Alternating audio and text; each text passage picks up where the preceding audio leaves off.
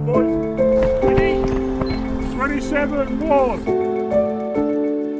My name's Tom McNab, and this is the first of a series of coaching interviews in which we try to use the experience of the coach to gain understanding of what athletics is all about and how not only the lives of athletes and young people can be enriched, but the life of the coach is enriched by this relationship. Because at the centre of everything is the fact that the main aim is to beat the man or the woman that you were yesterday. And if you keep doing that, you're a champion. And if you build that culture into the sport, then you get something of real value.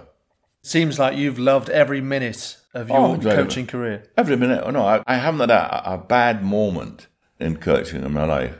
Never. The main influence to me was a man called William Wilson, who was about 150 odd years of age, who featured in the pages of a comic paper called The Wizard, came out once every week on a Tuesday. Wilson was a colossal all-round athlete. He broke the 4-minute mile well before Roger Bannister. In fact, Roger was very troubled when I told him that Wilson had done it in 1820. He could jump well over 7 feet in the high jump, carrying a 16-pound shot for balance. But remember, boys in those days, boys did a vast amount of street play. We played endless games of football and cricket and hockey. We made our own high jump stands.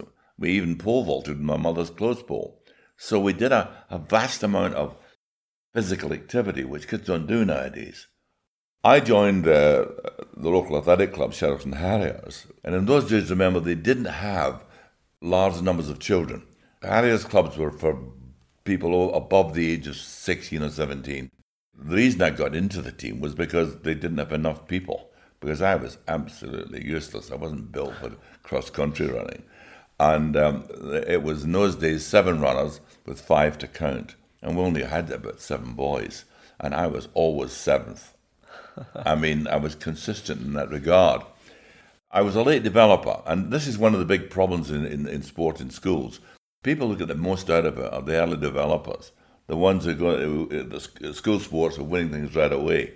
And I wasn't. I hadn't won anything in the school sports at all until I was 17. But when I was 17, my teacher, Mr. Johnson, came to me one day. I think it was in about May of 1951, and said, "Tom, why would you like to compete in the Scottish Schools Championships?" I was incredibly flattered. I mean, that's me, because he knew I was nutty about athletics. Well, I'll do the 100 yards, I'll do the long jump, I'll do the high jump. I've never done this in the hop, step and jump. I'll try that as well. It was called the hop, step and jump in those days. So off we went to Edinburgh. I was last in 100 yards. I didn't qualify in the long jump. I didn't qualify in the high jump. But it came to the triple jump. I thought, well, yeah, I'll use my long jump run up. And it's hop onto my right, step onto my left, into the pit. Hop, step, and got it. First jump, new Scottish record. Extraordinary. School's record, I mean, yeah. By the end of the competition, I finished second. By the end of the year, I was lying 4th in Britain in the under-20s. Now, this is what I call a sliding doors phenomenon, in the sense that if Mr. Johnson hadn't asked me, I wouldn't have got there. Would I ever have triple jumped? I don't know. We didn't do it at school.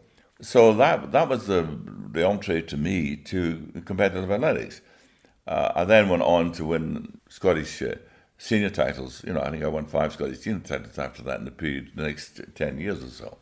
But the big problem, of course, in those days was there was no coaching at all. It wasn't a matter of bad coaching. There was none.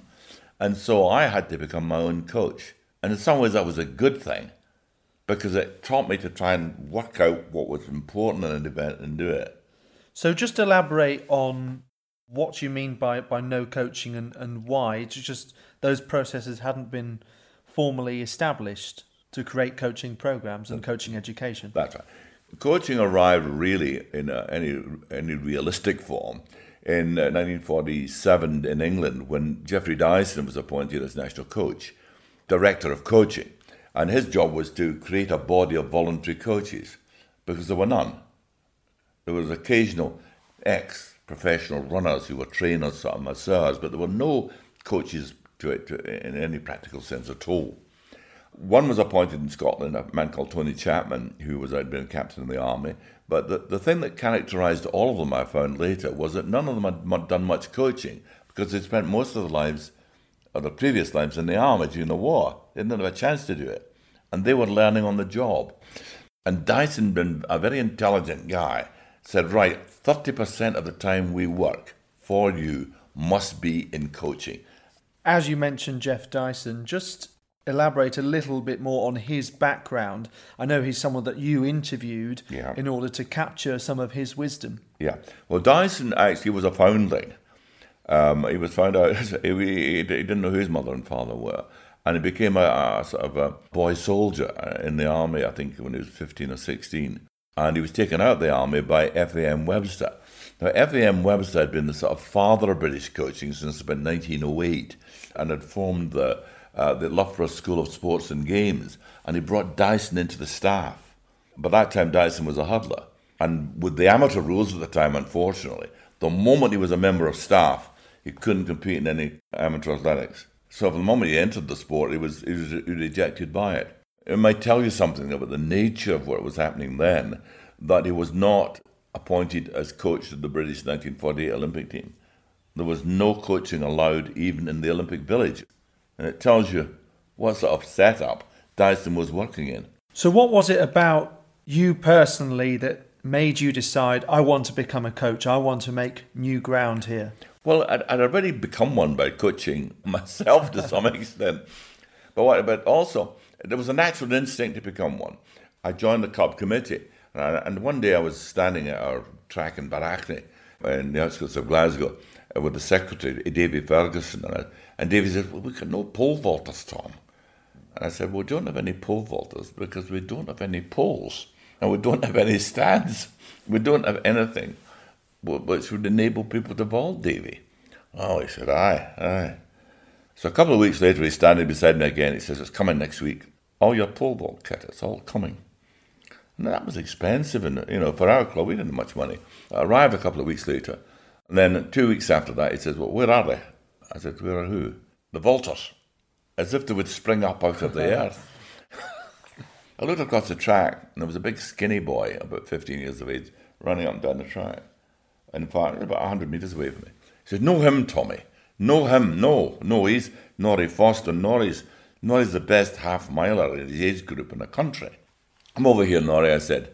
And so I remember from the books I'd read, F.A.M. Webster's books, the way to start pole vaulting, you shove the pole in the box, the guy runs in, and off 5 or 7 strides, and you swing him over into the pit.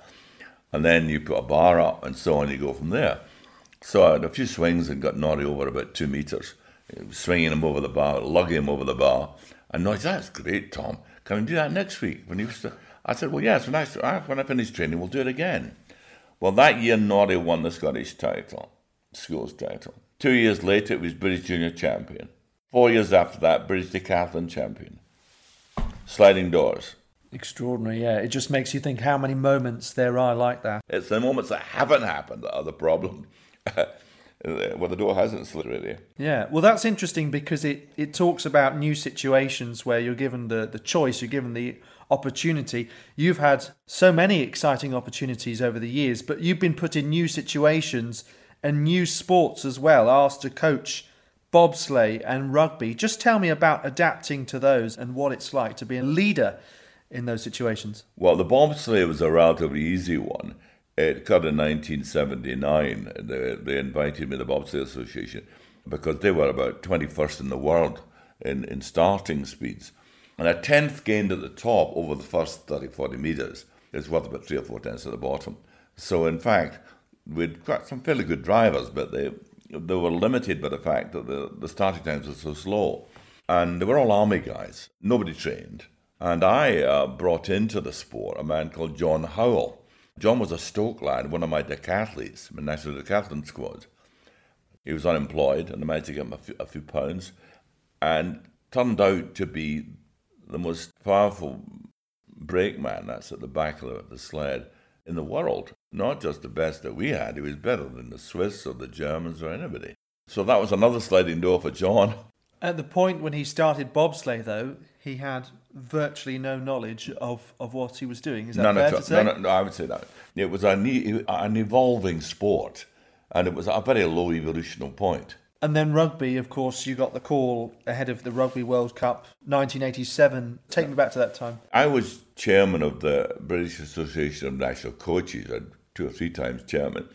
And so I knew a lot of people in rugby, and I'd played rugby. I played rugby until I was 66, but I always played at a low level.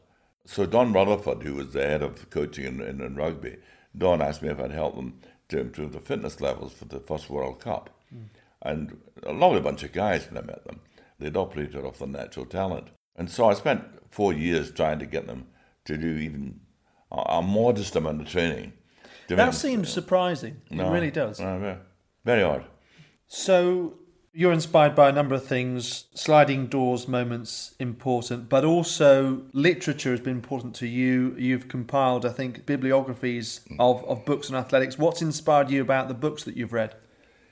Not a great deal. I mean, I'm very interested in the history of the sport, where it's all come from.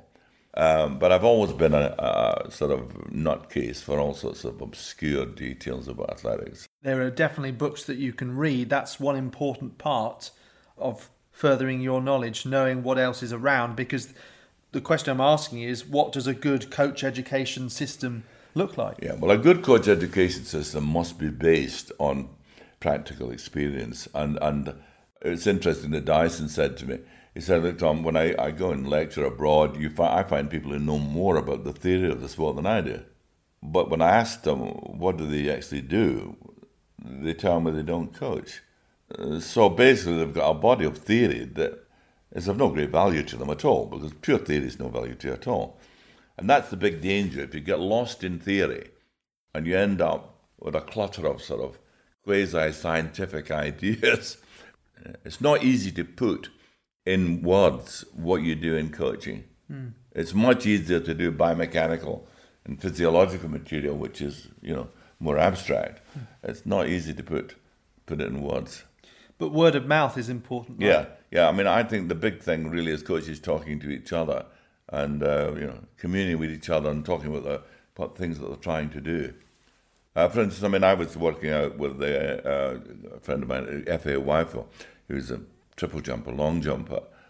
He's got a beat board that we work off. It's not a springboard, it's a beat board. Now, that was built by Greg Rutherford. He actually built it because Greg was a great carpenter, terrific carpenter. I only came upon that by accident because I used it for children. That gives kids something they can hit and jump in the air, and it's easy for them to count. They're not worried about an 8-inch board. I'd never used it with international athletes, but I discovered that with Greg, who wasn't a fit guy, this worked. There was a high correlation between jumping off that board off 9 strides or 10 strides and an actual distance. And in fact, in the period I had with him over 2 years, he must have done 2,000 jumps off that board, never jumped off the ground at all, and yet led the world as a junior. That was pure trial and error. I didn't know that was going to happen. Coaches often tend to follow a very narrow formula that they're told should work, like a menu of some sort. That's a danger. So that's interesting. Creative thinking, clearly, throughout your career has been vital. Just tell me a little bit more about why. The biggest problem in coaching is always the question of what is the priority at any one time. And it's the ability of coaches to get the priorities done, get them as the bedrock of what you're doing, and then you go from there to the next priority and so on. And I think we've often got lost in a myriad of drills and little practices, I mean, I was watching a very good discus coach working with a big, strong guy, and he's walking over 2 hurdles, and the hurdles are about 6 inches off the ground, and he's walking over these 2 or 3 hurdles. And I said, why are you doing that? And he was quite affronted. There's no possible, but I can do that. Anything I can do is useless to a thrower. That if I can do it, I'm 88 years of age, for God's sake. And yet he'd been shown on some course somewhere that was what you had to do. Talking about bedrock there and foundations, one important foundation early in an athlete's career is doing so many events. You, of course, helped create the the National Junior Decathlon program. Right. Just tell me about why that was such an important focus at the time. When I arrived in England, I'd already got the Scots to hold the decathlon for the first time. We had never had a decathlon in Scotland, ever. The event had been going since 1912, but we had never had one. Had you had something similar? No, nothing. So I got on to the Scottish 3 years, and luckily there were friends of mine there. And I said, why don't we have a decathlon? And he said, well, the committee don't think it's a good idea, Tom. I said, why not? He said, it'll take some away from field events. I said, well, a year later, they took me up on it, and they held one, and so I competed in it. And that was the very first decathlon ever held in Scotland. So when I came down to England, I said to Arthur Kendall, who was the Southern County Secretary, first-class man, very meek, but he would do anything he had to do to improve what you gave athletes. And I said, why don't we have a program for 16, 17, 18-year-olds, under-20s, boys, and start them as decathletes when they're in their mid-teens? So we got started at Wellingham City in 1964, 2-day courses and some excellent coaches I had with me. The April of the next year, I said, okay, why don't we have a junior decathlon competition? But a competition over senior heights hurdles and senior throwing implements. And he said, why senior ones? I said, because if you make them senior, then they go onto the national rankings. It was a gale blowing at Wellingham City, and it must have been up 100 miles an hour. So the first time was 10.6. People were beating their times by about a second, and it went on for the next 2 days. Every time we moved, the wind seemed to be behind them. We had 2 guys at 6,000 points. Within a few years, we were having regional decathlons, national junior decathlon, decathlons against Holland and France and Belgium. Now, all came from Kendall getting that going. A coach can have a strong developmental element in it. Without the opportunities, there's no point in coaching. I started the courses probably in late 63, and we were into 64 for the competition. That would be April 64. And then that was the same time when I introduced the 5-Star Award for children in schools. Again, Kendall was central to it. And within a few years, we were pumping out 2 million certificates and 500,000 badges. We looked at them after 5 years, 10,000 certificates, to see what events were being done. 2 track and 1 field, 2 field and 1 track, and found there wasn't a single javelin, there wasn't a single hurdles, there wasn't a single pole vault, there wasn't a single hammer in 10,000 certificates. What we do then is said, okay, let's have a decathlon and a pentathlon for the girls, a decathlon and a pentathlon within the 5-Star Award. From that group, I was able to start in the beginning of the 1970s courses at Crystal Palace for the best in the country. But most of these people had never tried a decathlon. But it wasn't a normal decathlon, 2 days, or pentathlon. They could spend 2 or 3 weeks getting these results. But it doesn't matter. And who turns up in 74? Guy who'd never done 9 of the events. And 2 years later, he was in the British Olympic team, Daley Thompson. But again, sliding doors. On the course was Bruce Longden, one of my coaches. Took him to live with him for a year and taught him the basic of every event. 2 years from zero to the Olympics. Providing opportunity. You've got to look at the whole package in athletics, not just coaching. Because if the competitive setup isn't good enough, then the coaching doesn't find a place to live. Place to thrive. A place to thrive. But you had a guy like Alan Bertram who died a few years ago, the hammer coach. Now, Alan would hold courses in which you compete in the morning, 6 throws, and now 6 throws in the afternoon. And they might have talks in between the coaches about hammer throwing. He established a little hub of hammer throwing within about a year. Now, if you get guys like that, you've got a source of growth in an event. So it's not just a matter of finding people who are technically good at coaching it. It's useful to have people who've got the energy to go beyond that.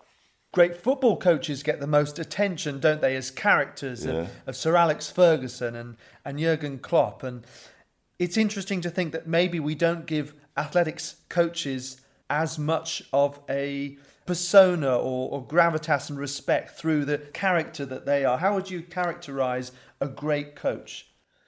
Well, I mean, it's difficult because there's no one model for it. But the great coach is interested in you as a person. The really great coaches are interested as a person, not just as an athlete. They have the ability to isolate that which is important at any one time, not just technically, but in terms of conditioning of what you're doing. the ability to prioritise, the must, could, should phenomenon. You must do this. Sounds like the highway code. You know, I mean, it's almost like it. So much of it's on the phone, or you're having a cup of coffee with them, or having a chat. It's not the formal business of being in a track always. It travels beyond that. Yeah. So we're talking a lot here about personal connection, that's right. Coach to athlete, but also kind of results, something tangible that you can see going from zero to hero. That's right. I mean, the big thing about athletics, I've always said the athlete competes against the man he was yesterday. That's a great thing that we've got, because it's difficult to measure how good you are at football, because there's no absolute objective measure. But we've got time, height, and distance. And yet I see programs, children's programs in athletics, there's no sign of a tape.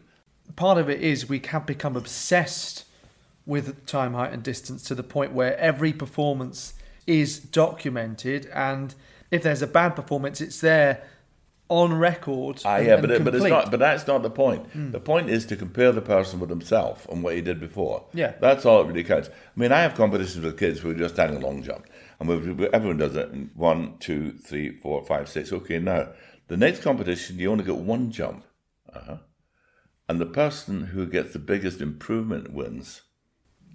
Some little girl who's only jumped 1 meter 20, she gets up to 145. She's won it. She gets a certificate.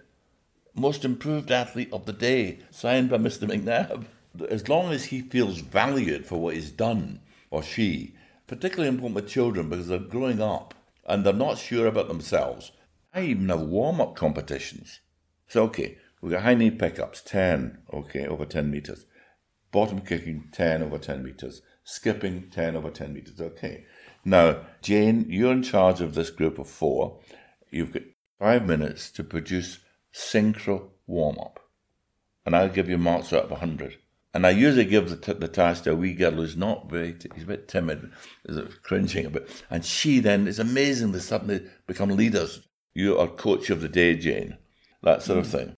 But also, what you've touched on there is giving young athletes coaching skills that they might later blossom. That's really important, because we see that again all the time in other sports where, let's say a great generation of Manchester United players, a lot of them come out and become coaches because they've been part of an important connection or which they value themselves. That's right.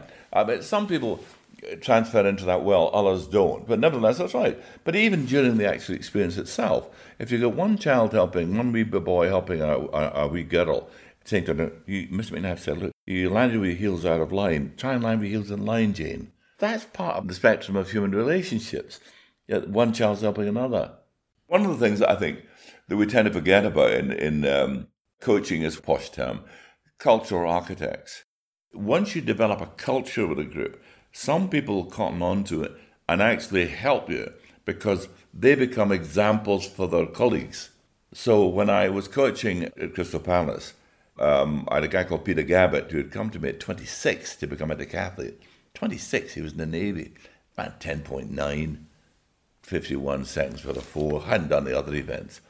Within 6 years, he was at the Olympics, and he'd broken 8,000 points, and he'd run 46.07 in the 400 metres in 72 Olympics. Great example, Peter, to all the other people in my squad.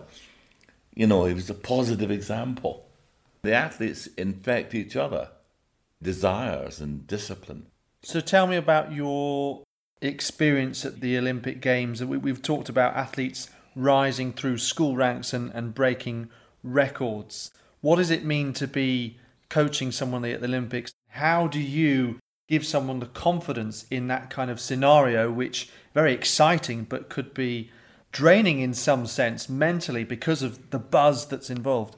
Well, that's a tricky one because, and the best thing for that is that they should be going through that process as juniors as well, so that they get used to the different environment that an Olympics offers relative to what they have at national championships. And so the more you can get people into European under 20 championships, European under 23 championships, and so on, then they become conditioned to operating in these circumstances. And in fact, that's one of these things you can't have a prescription for. What's the most challenging situation you've faced as a coach? Well, the challenge, well, that's a tough one. That is a tough one. Well, I've never faced a tough situation. I faced a tough environment at the 1972 Olympics in Munich. My guy was in the top three. Peter Gavitt was in the top three of the decathlon the first day. And in the second day, the masseur, Ted Chappell, was a lovely guy. And I always remember that. And I thought, well, there's a chance of a medal here, for Christ's sake. So Peter went off into the hurdles. And I said, what do you think? Ted said, no, he's got no chance, Tom. I said, what do you mean? He just ran 46, dead. 46.07, fastest ever run in the decathlon. His hamstring was gone. I thought, how do you know? This guy had a tremendous touch. He obviously knew. There's no way I was going to tell him that. But my heart dropped. But I thought, I hope he's wrong. I hope he's wrong. But he wasn't wrong. And Peter managed to get through the hurdles. I don't know how he did that. And he managed to get through the next day in discus all right, yeah. And it came to the pole vault. He couldn't run. He was gone.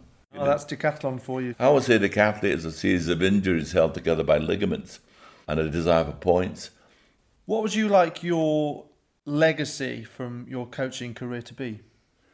I'm interested particularly in the teaching of athletics to children, to kids who have never done it. In the main, it's a school sport. Most people associate athletics with failure. Failure on sports day? Well, that's right, on sports day. And I go to Lee Valley and I watch the end product, because that's all you have to do. Look at the end product. The marvellous facility there, and you have a school sports there. Terrific. You're watching kids in a long jump who clearly don't know what foot to jump off. No one's told them. I'd like to have left a legacy which would help people to teach children, A, in group situations in clubs, and B, in curriculum time in schools. It's not a diluted form of coaching. So we're going to do some interviews. You're going to conduct these interviews. Yeah. What do you think needs to be harnessed for, let's say, up-and-coming coaches today and for the future? Well, most of our population, 35,000 kids, are in that 9, 10, 11, 12, 13, what I call the pre-competitive period. Yeah. We've got to find a model of how to teach groups which will enable them to leave, even if they don't stay in the sport, they leave with a time, height and distance. They know they themselves could run a long jump competition. I'm not saying they've done it very well, but they can time. They've got a basic technique, like a 5-stride approach, scissors in the high jump. That they've got an understanding that effort will always be rewarded. No matter how poor you are at something, as long as you give it your best shot, you're going to be recognised not only by your teacher, but by your friends. Build all that into it, you've got a very rich experience, but most of them are not going to be athletes. You're in a lift, which usually gets off at the first floor. Very few people reach the top floor and stay in the sport. We know the numbers tell us that. So I would say the big thing that I'd want to do, my last contribution to athletics, would be get the teaching side, the athletic education, if you like, of children, properly based. If you look at the way that parents take their children round sport, they'll take them round football, tennis, athletics, all sorts of sports. So all you can do is make what you offer as vivid and exciting and challenging as you can, and you'll get more people staying in it because it's something they want to stay in. What time in your career do you like to reminisce about the most? I enjoyed pretty much every minute I had with all the athletes I worked with. And any one of them could step through the door now and they'll be welcome here. Some still do. Kettle's always running. That's always there. I mean, I want to get enjoyment out of it. I'm not interested in someone saying I'm a marvellous coach. I'm interested in the experience and seeing people change and develop. It gives me as much pleasure now as it did with Norrie Foster. I'm still in touch with Norrie Foster, the pole vaulter from 60 years ago.